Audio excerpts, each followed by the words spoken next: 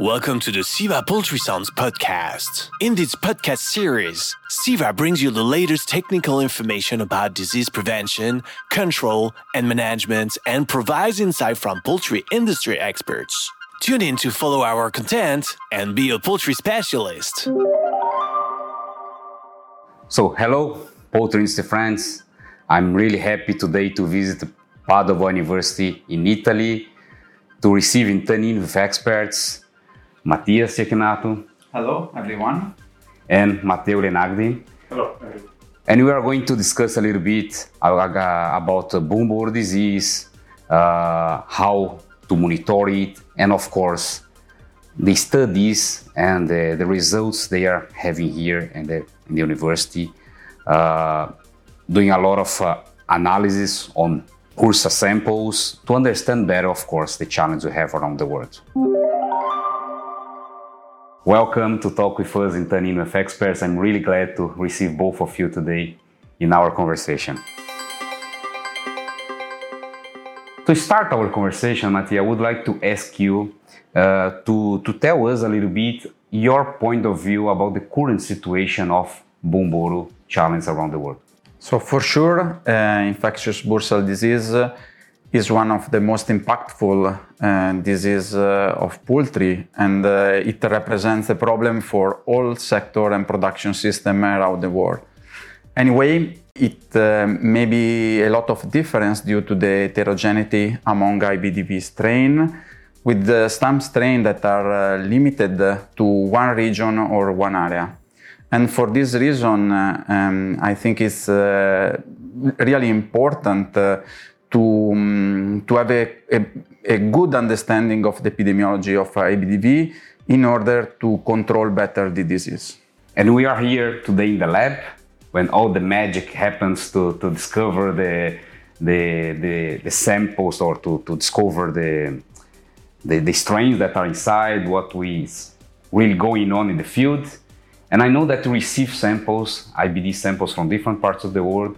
Can you tell us a little bit what's the work you do here, how you proceed with the samples? Yes, you are right, Marco. We receive samples from several parts of the world, in particular in Europe, but more recently we receive also samples from some countries in Africa and in Asia. And in our lab, we are able to perform several molecular assays with the aim to detect IBDV, but also to characterize the strain that we detected. And so in our diagnostic routine, the first things that we do is RT-PCR targeting the VP2. That is one of the important part of the virus, of the genome, because it's one of the main determinants of pathogenicity and also antigenicity.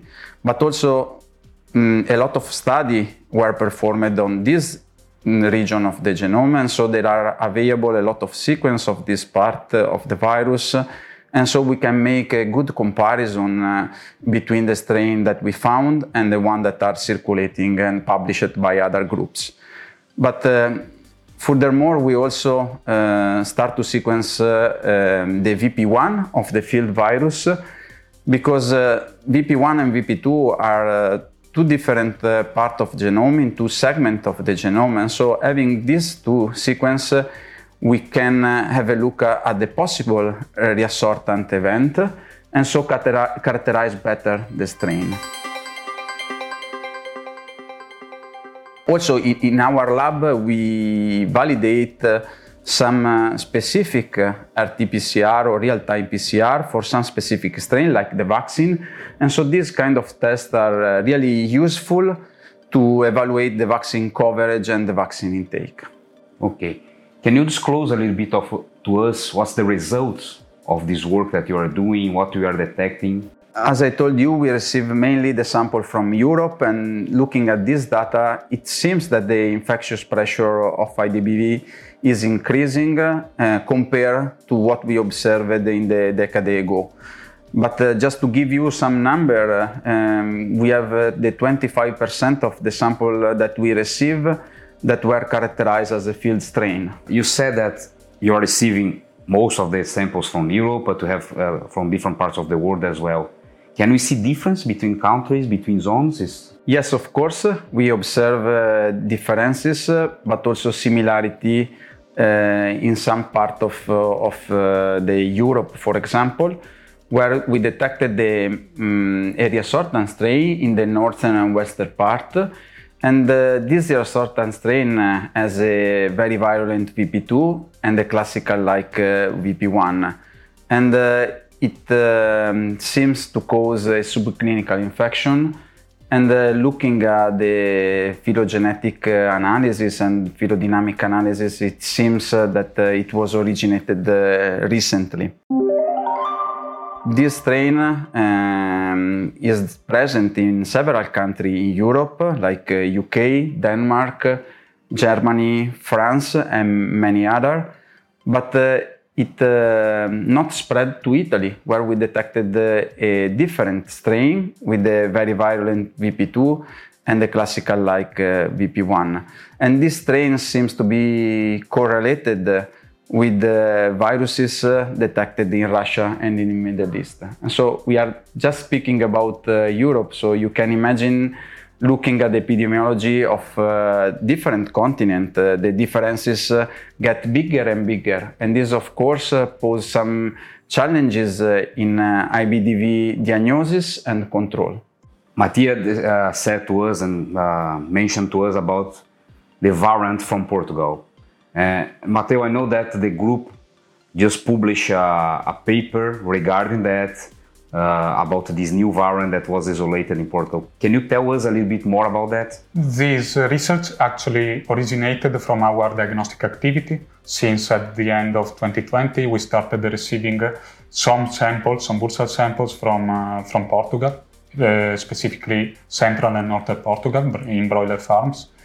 And in some of them we detected some typical strains whose BP2 sequence was different from any other known sequence.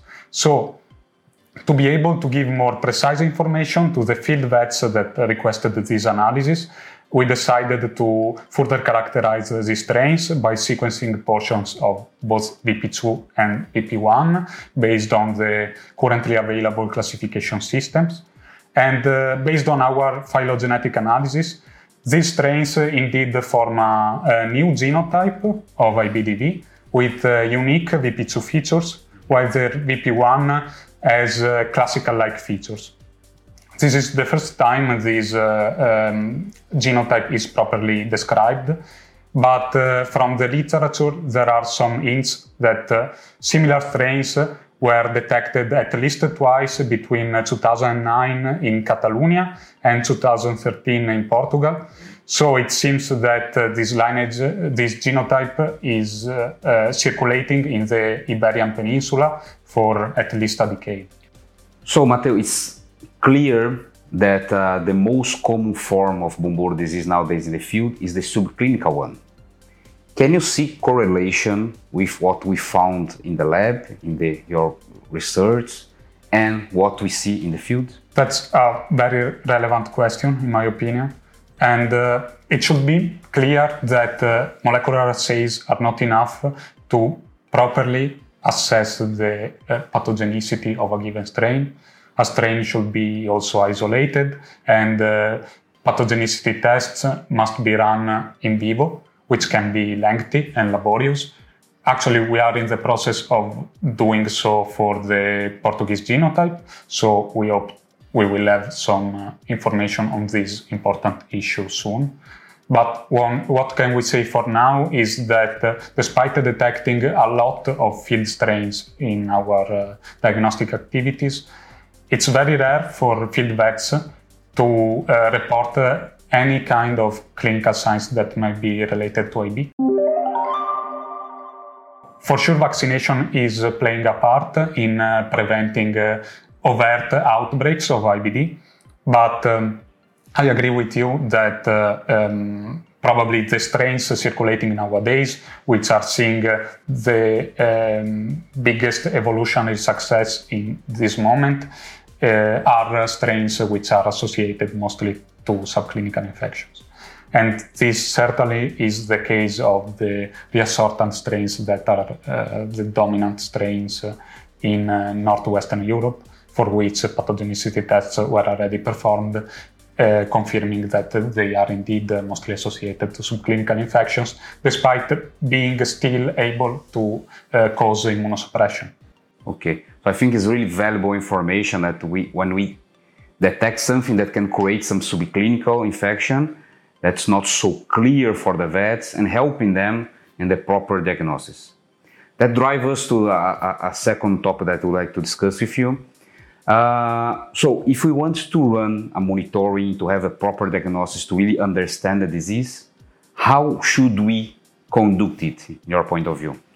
Well, based on what we just said, with most field strains currently circulating being associated to subclinical infection rather than overt clinical outbreaks, I think that investigating IBDV presence only when IBD-related signs are observed is not enough, because obviously field strains may still be present, and even if it does not cause any sign, it may still cause immunosuppression, thus leading to vaccine failures, to secondary infections, and to worse productive performance, which may be difficult to link to an IBDV infection.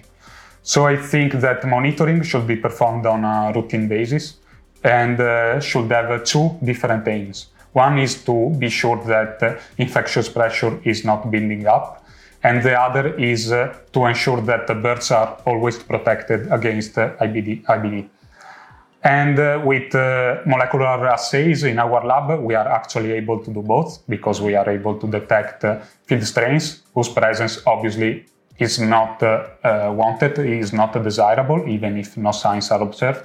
But on the other hand, we are also able to detect the presence of vaccine strains, whose presence obviously is wanted based on the vaccine type and the administration schedule. In addition to that, serology is also helpful. In some cases, it allows to discriminate infections with field strains and the normal immunological response to vaccination. And in general, it allows us to ensure that vaccination is done properly and birds are responding properly.